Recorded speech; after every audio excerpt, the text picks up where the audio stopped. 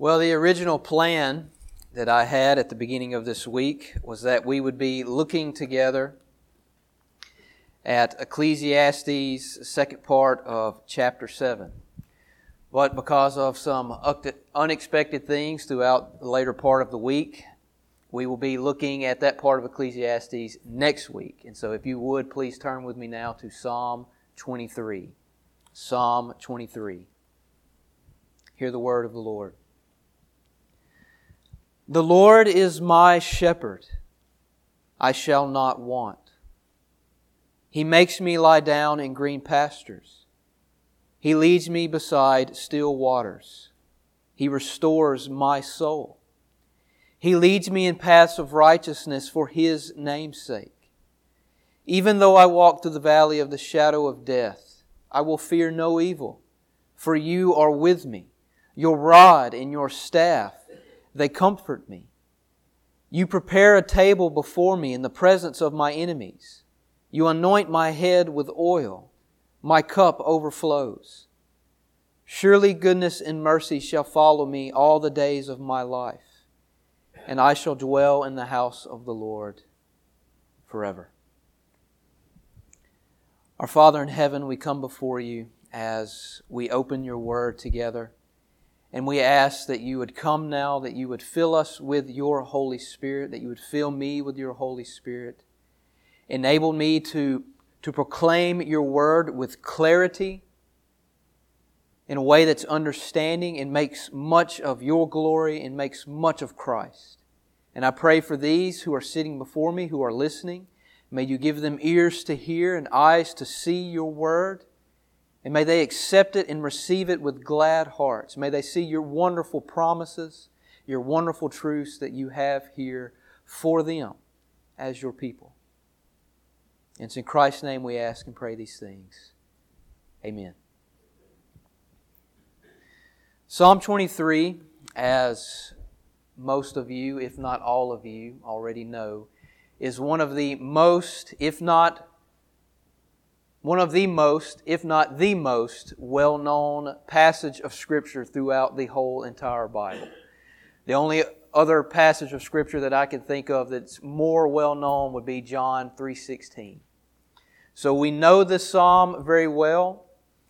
And this past week, on Friday, I was asked to do a funeral for some family members and good friends of mine. And this is the passage that they asked me to preach from. And I know this psalm very well. I've read it probably hundreds of times. Read it before I stand to preach to you guys almost every Sunday morning. But that was the first time that I had been asked to preach from the psalm itself.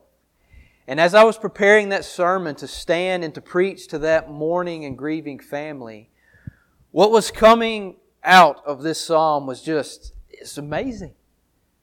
How it makes much of God. The two pictures that it shows us. The Lord as a shepherd and then the Lord as a host. That's what we're going to see. But the most beautiful thing of all that just jumps out from Psalm 23 is how it leads us and shows us the Lord Jesus Christ.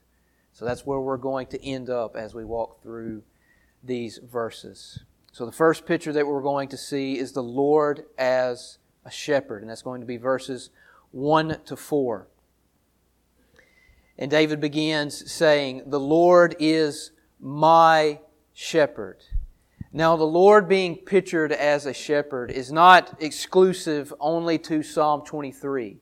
We see this throughout different parts of the Bible, throughout different parts of the Old Testament and in the New Testament, the Lord being a shepherd to His people. But David here in verse 1, he says that the Lord is my shepherd. He's mine. He's my shepherd. And I want you to notice, like David usually does in the Psalms, he uses God's personal name. And you can see that by looking at the word Lord and how it's in all caps. The personal name of God is being used here, Yahweh. So David is being specific. He's saying that the living God, the one true God, He is my shepherd. Not just some idol that some other nation or pagan people have constructed, made of metal or of wood. No, He's saying that the one true God, the living God, He is my shepherd. And because Yahweh is His shepherd, He says He shall not want. Which just means that all of His needs are going to be provided. The Lord, His shepherd, is going to make sure that all of His needs will be provided. He will not walk through His lifetime being needy or lacking anything that He needs. He shall not want.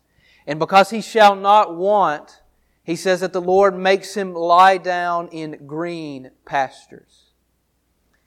Now the picture that we see here is of a shepherd and his flock of sheep, and He's making them lie down in green pastures. Now, from what I have read about sheep, obviously I haven't spent any time around sheep, but from what I've read, sheep are rather stubborn animals, and they're very skittish animals. And so to make one lie down, all of their needs, pretty much all of their needs have to be met. They need food. They need security. They need to understand that their shepherd is going to care for them. So if none of those things are met, then they're not going to lie down. And so that's what David is showing here. He's saying that the Lord is meeting all of those needs. He's doing all of those things for David. And remember, David himself, before God called him from the fields, he himself was a shepherd.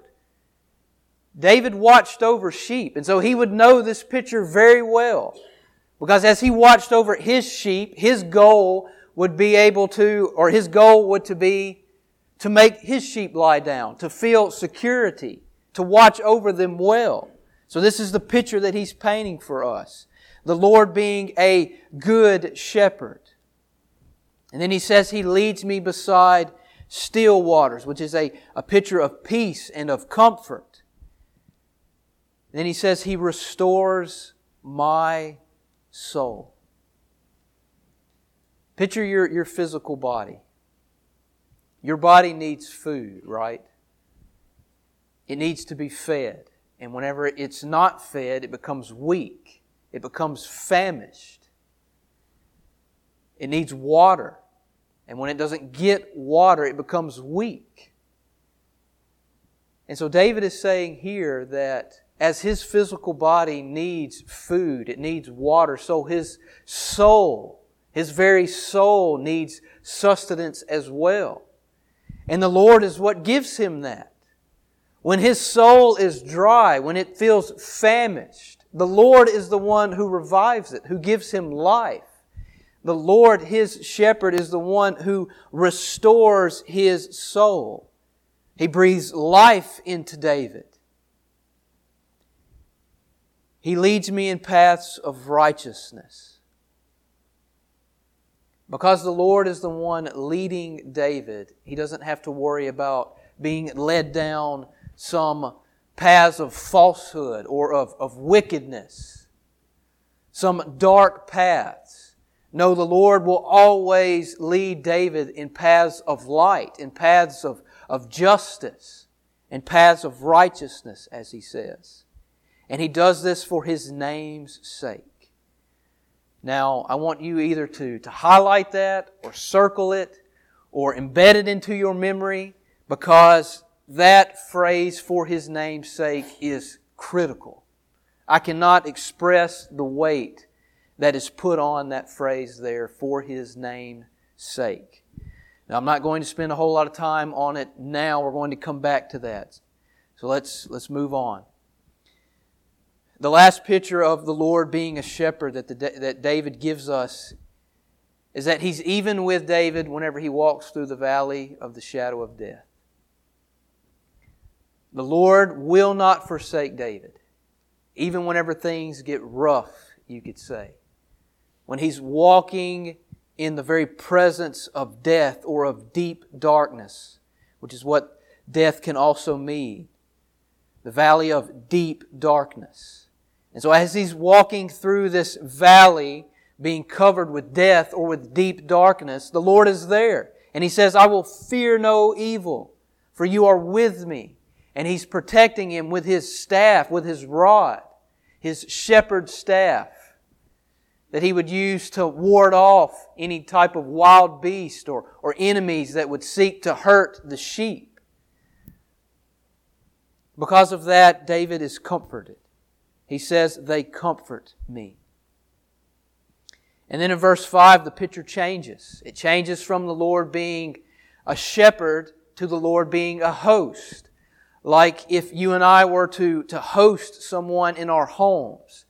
The Lord is inviting David to His house as His guest. And you can see that by the language that David uses. He says, you prepare a table before me. You have the picture of a table being set. The Lord putting food on this table for David.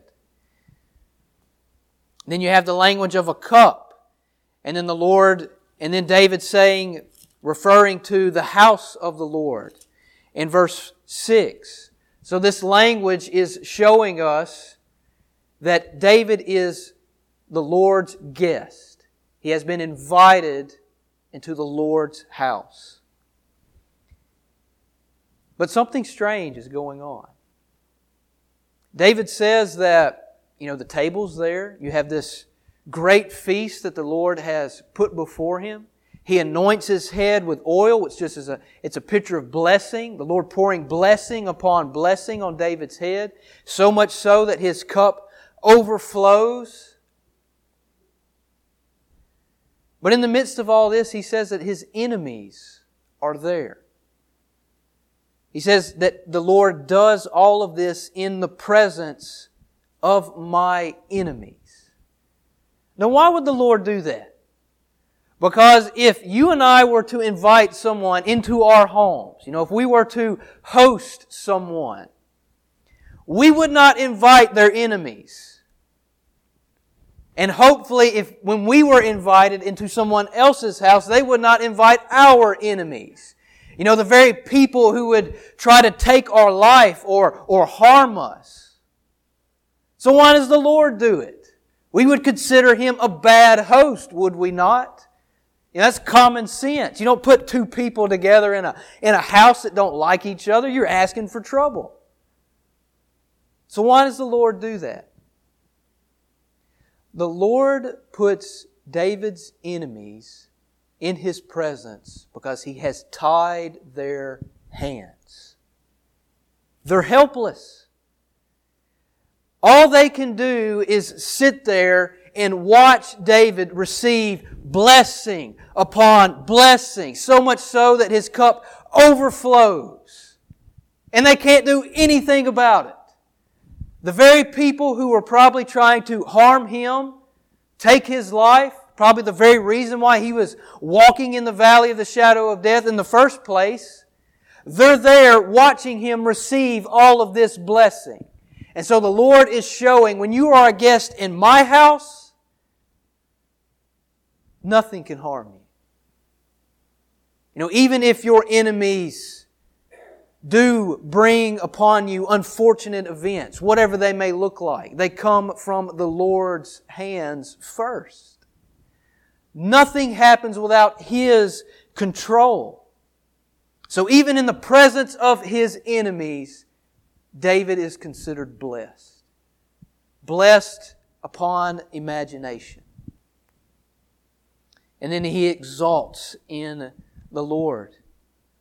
He says, surely goodness and mercy shall follow me all the days of my life, and I shall dwell in the house of the Lord forever.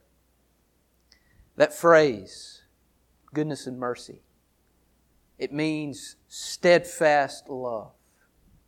God's steadfast love will follow David. And also, when David says that it's going to follow him, it doesn't mean that it's going to, lag behind him. It means pursue. Like aggressively pursue. Wherever David goes, God's steadfast love is going to be there. He can't escape it.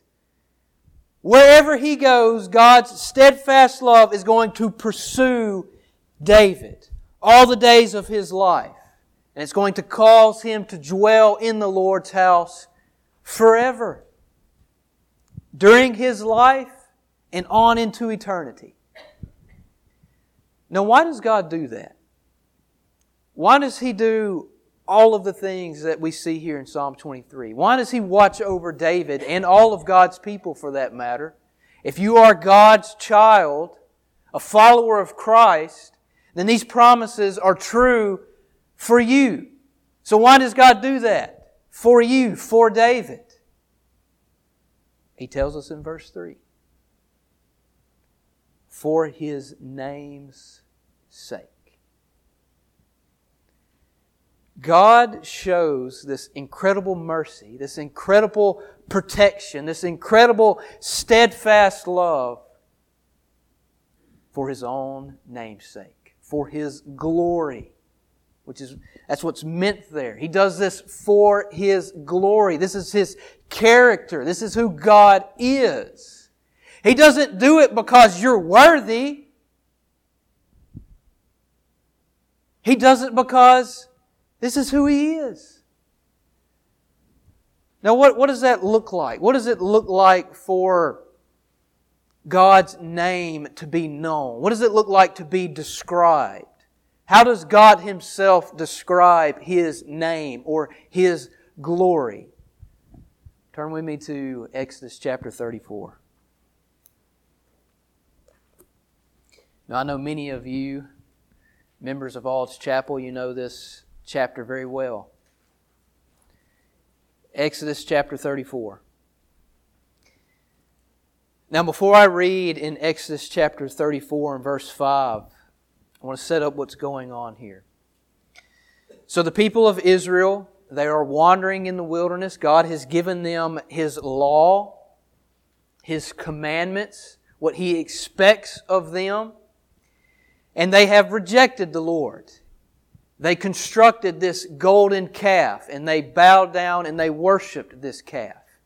And so Moses comes down from Mount Sinai and he sees all of this. He throws the 10 Commandments that were inscribed in stone. He throws them down. God's wrath is poured upon the people. And then God tells Moses that His presence among His people, He's going to take that presence away. He's no longer going to dwell among them. And this just destroys Moses. He cries out to God and he says, "No, Lord, please. If Your presence is not among us, then what do we have? This is what sets us apart. Your presence being among us is what makes us who we are." And so Moses cries out in verse 18 of Exodus chapter 33. He says, "Please show me Your glory. Please show it to me so that I may know that You will be among us." And then the Lord responds in verse 19 and He says, "I will make all My goodness pass before you, and I will proclaim before you My name." My name, the Lord. And so now look over to chapter 34, beginning in verse 5. Moses has now gone back up Mount Sinai, and the Lord is about to reveal His name or His glory before Moses. And so what does it look like? What does His glory look like? We read in verse 5, "The Lord descended in the cloud and stood with him there, and proclaimed the name of the Lord. The Lord passed before him and proclaimed, 'The Lord, a God merciful and gracious, slow to anger and abounding in steadfast love and faithfulness, keeping steadfast love for thousands, forgiving iniquity and transgression and sin, but who will by no means clear the guilty, visiting the iniquity of the fathers on the children and the children's children to the third and the fourth generation.'" So Moses cries out, "Show me your glory. Show me your name," what it looks like, how you describe your name. And that is what the Lord shows him. That He is a God of steadfast love, which is where David gets that phrase in Psalm 23. Steadfast love. And He's going to show that upon thousands, but who at the same time will not clear the guilty. So you have a tension there. God showing steadfast love upon thousands, but whom at the same time will not clear the guilty. Now, how do those two mix? How do they come together? Because that creates a problem. Because you're a sinner. You're guilty. I'm guilty. And every human being who has lived after Adam and Eve because of their fall, they're all sinners. We've all rebelled against God, as Romans 3:23 tells us. For all have sinned and fallen short of the glory of God. We have all fallen short of this standard that the Lord puts before us. The Lord's glory is the standard, and we have fallen hopelessly beneath it. And so how is God going to show mercy upon wretched people like us? The answer is Christ. He sends His Son. Now, before we look at Christ and how He fulfills all of this, I told you a moment ago that this is not the only place, Psalm 23 that is, that's not the only place that we see this shepherd language. So I want to make a couple of stops before we get to John chapter 10. So come with me to Isaiah chapter 40. Isaiah chapter 40. Now in Isaiah chapter 40, the prophet Isaiah is prophesying to the people of Judah. And in this time period, the nation of Israel, they have been split in two. Israel was in the north and Judah was in the south. And at this time, the people of Judah were rebelling against God. And so Isaiah comes to them and proclaims to them the word of the Lord. And he's telling them, look, if you guys don't straighten up, God's going to bring judgment upon you. So he's speaking to the whole nation. But also Isaiah is speaking to the leaders of Israel who were supposed to be shepherds of God's people. But they weren't shepherding them well.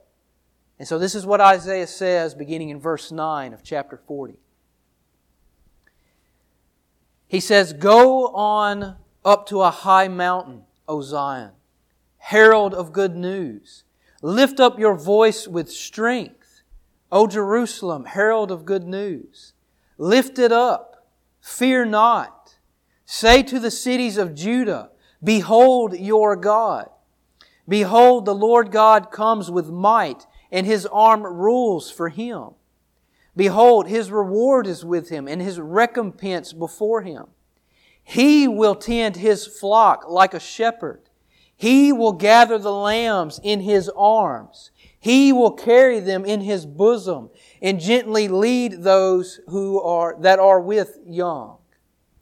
So the picture that Isaiah gives there is that since the leaders of Judah have not shepherded God's people like they were supposed to, God Himself is going to come and He's going to shepherd them. Now turn with me to Ezekiel chapter 34, because we see something similar here in Ezekiel. Ezekiel chapter 34. And here in Ezekiel, the people of Judah have now been punished by God. They've been sent into exile into the land of Babylon. Babylon was the country that came in and laid waste to Judah, and they carried the people of Judah away into their country. And so this is what Ezekiel says to them as they are in exile, beginning in verse 11. Ezekiel says, "For thus says the Lord God, behold, I myself will search for my sheep and will seek them out. As a shepherd seeks out his flock when he is among his sheep that have been scattered. So will I seek out my sheep, and I will rescue them from all places where they have been scattered on a day of clouds and thick darkness. And I will bring them out from the peoples and gather them from the countries, and will bring them into their own land. And I will feed them on the mountains of Israel, by the ravines, and in all the inhabited places of the country. I will feed them with good pasture, and on the mountain heights of Israel shall be their grazing land. There they shall lie down in good grazing land, and on rich pasture they shall feed on the mountains of Israel. I myself will be the shepherd of my sheep, and I myself will make them lie down, declares the Lord God. I will seek the lost, and I will bring back the strayed, and I will bind up the injured, and I will strengthen the weak, and the fat and the strong I will destroy. I will feed them in justice. Now, did you hear all of the I's in that passage? I will do this. I will do that. I will shepherd my people in righteousness, you could say. God foretelling what was to come. The people of Israel rejecting Him, the leaders rejecting Him and not leading His people well. And so God saying, I'm going to do it myself because that's what's needed. They couldn't save themselves. They couldn't obey in and of themselves. What they need is the Lord Himself to come and to shepherd them. Now turn with me to John chapter 10. So how is the Lord going to do this? How is He Himself going to shepherd His people like they're supposed to be shepherded? In John chapter 10, Jesus is speaking. And He's speaking to the crowds of people who were usually following Him, His disciples, and some other people who were listening in. And He's also speaking to the leaders in His day. The very leaders, the Pharisees, who were also guilty of not shepherding, leading God's people well. And this is what Jesus says. Beginning in verse 7. Truly, truly, I say to you, I am the door of the sheep. All who came before me are thieves and robbers, but the sheep did not listen to them. I am the door. If anyone enters by me, he will be saved and will go in and out and find pasture. The thief comes only to steal and kill and destroy. I came that they may have life and have it abundantly. I am the good shepherd. Let's stop there for a moment. Those pictures that we see in Psalm 23 and then Isaiah and Ezekiel and also in other parts of the Bible, this idea that God Himself is going to shepherd His people. And now you have this man standing in front of people who would know these Scriptures. They would know them. They would know what he's talking about. Because as good Jewish people, they would know their Bibles, the Old Testament. And so when he says, I am the good shepherd, could you just imagine that their jaws probably just dropped and hit the ground? Like, who do you think you are, Jesus? Let's keep reading. So he says, verse 11, I am the good shepherd. The good shepherd lays down his life for the sheep. He who is a hired hand and not a shepherd, who does not own the sheep, sees the wolf coming and leaves the sheep and flees. And the wolf snatches them and scatters them. He flees because he is a hired hand and cares nothing for the sheep. That's a description of the previous leaders. The Pharisees and the other leaders who are disobedient, they care nothing for the sheep. They flee. He flees because he is a hired hand and cares nothing for the sheep. I am the good shepherd. I know my own and my own know me, just as the Father knows me and I know the Father. And I lay down my life for the sheep. And I have other sheep that are not of this fold. I must bring them also, and they will listen to my voice. So there will be one flock, one shepherd. For this reason the Father loves me, because I lay down my life that I may take it back up again. No one takes it from me, but I lay it down of my own accord. I have authority to lay it down, and I have authority to take it up again. This charge I have received from my Father. So going back to the tension that we saw a moment ago in Exodus chapter 34. The Lord being a God of steadfast love and faithfulness, but who at the same time will not clear the guilty. He will not allow them to go unpunished. And we are all guilty. We all need to be punished for our sin. If God was to just sweep our sins under the rug and not do anything about it, that would not be just. And so it would not fulfill what He says about not letting the guilty go unpunished. Because sweeping it under the rug is not justice.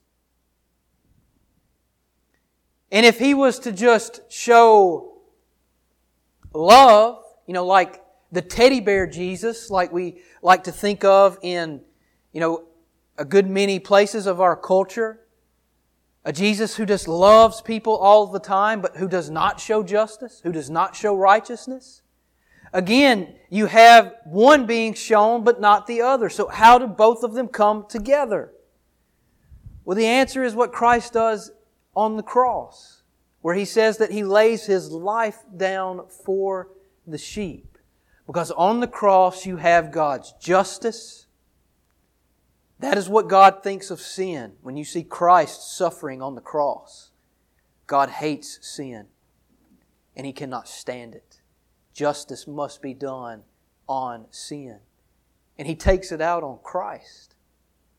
God Himself pours out His wrath on Jesus so that He can show steadfast love on all of His people. And so there in the cross, you have both of them. God's righteousness and His mercy coming together. Amen is right.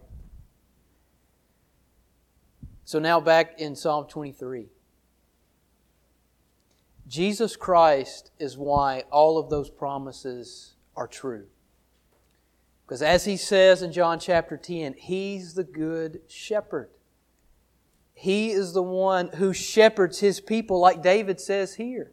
He shepherds them perfectly. All of your needs, if you are a follower of Christ, will be met. And He will make you lie down in green pastures. He will lead you beside still waters. He will restore your soul. He will lead you in paths of righteousness for His name's sake, for the glory of God. He will be with you when you walk through the valley of the shadow of death. You have no reason to fear any evil because Christ, the Good Shepherd, is there, and He has taken the greatest enemy that you could ever imagine upon Himself, which is death and the wrath of God. So if He has defeated those enemies, what do you have to fear? As David says elsewhere, what can man do to me? And Jesus Christ is the perfect host because He pours out blessing upon blessing on your head, so much so that your cup overflows with life. As He says in John chapter 10, I came so that they may have life and have it abundantly. Your cup overflows with life.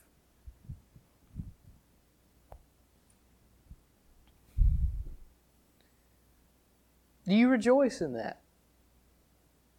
In those truths? Because if Christ is yours, then this is your right. You have the right to rejoice because Christ has purchased them for you.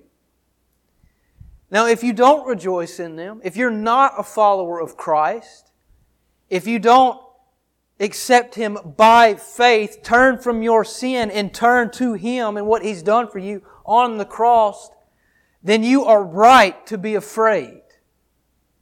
Because one day, you will walk through the valley of the shadow of death, and there will be no one there to comfort you. There will be no one there to save you. You will stand there in the valley of the shadow of death with God's wrath being poured out upon your head for all eternity, utterly alone. But with Christ, with Him leading you, then you can rejoice like David does in verse 6, where he says, "Surely goodness and mercy or steadfast love shall follow me or pursue me all the days of my life, and I shall dwell in the house of the Lord forever." Because of Christ and what He has done for you, you have been given also the right to dwell in God's house, which is going to be the new heavens and the new earth that is to come, that Jesus Christ is going to bring back with Him when He makes all things new, restores all of creation. His people, His sheep, have been given the right to dwell in His house for all eternity. So cling to Christ and take hold of these wonderful promises. Our Father in heaven, we come before You and we stand in awe of the promises that You have given to us here in Psalm 23 and the other promises that we have looked at in Exodus chapter 34 and Isaiah chapter 40 and Ezekiel and in John chapter 10 where we see Christ fulfilling all of it. Him saying that He's the Good Shepherd. Father, we thank You for Christ, that You sent Your Son, that You Yourself came down as a man, 100% God, 100% man, and bore our sins so that we may be forgiven, so that we may have life, and so that we can dwell in Your house for all eternity. Father, if there's someone who doesn't know these promises, who does not seek the face of Christ, who does not have their greatest joy in Him, then I pray that You would draw them, that You would convict them of their sin, and that You would show them that Jesus Christ is the Good Shepherd who laid down His life so that they can have life. In Christ's name we pray. Amen.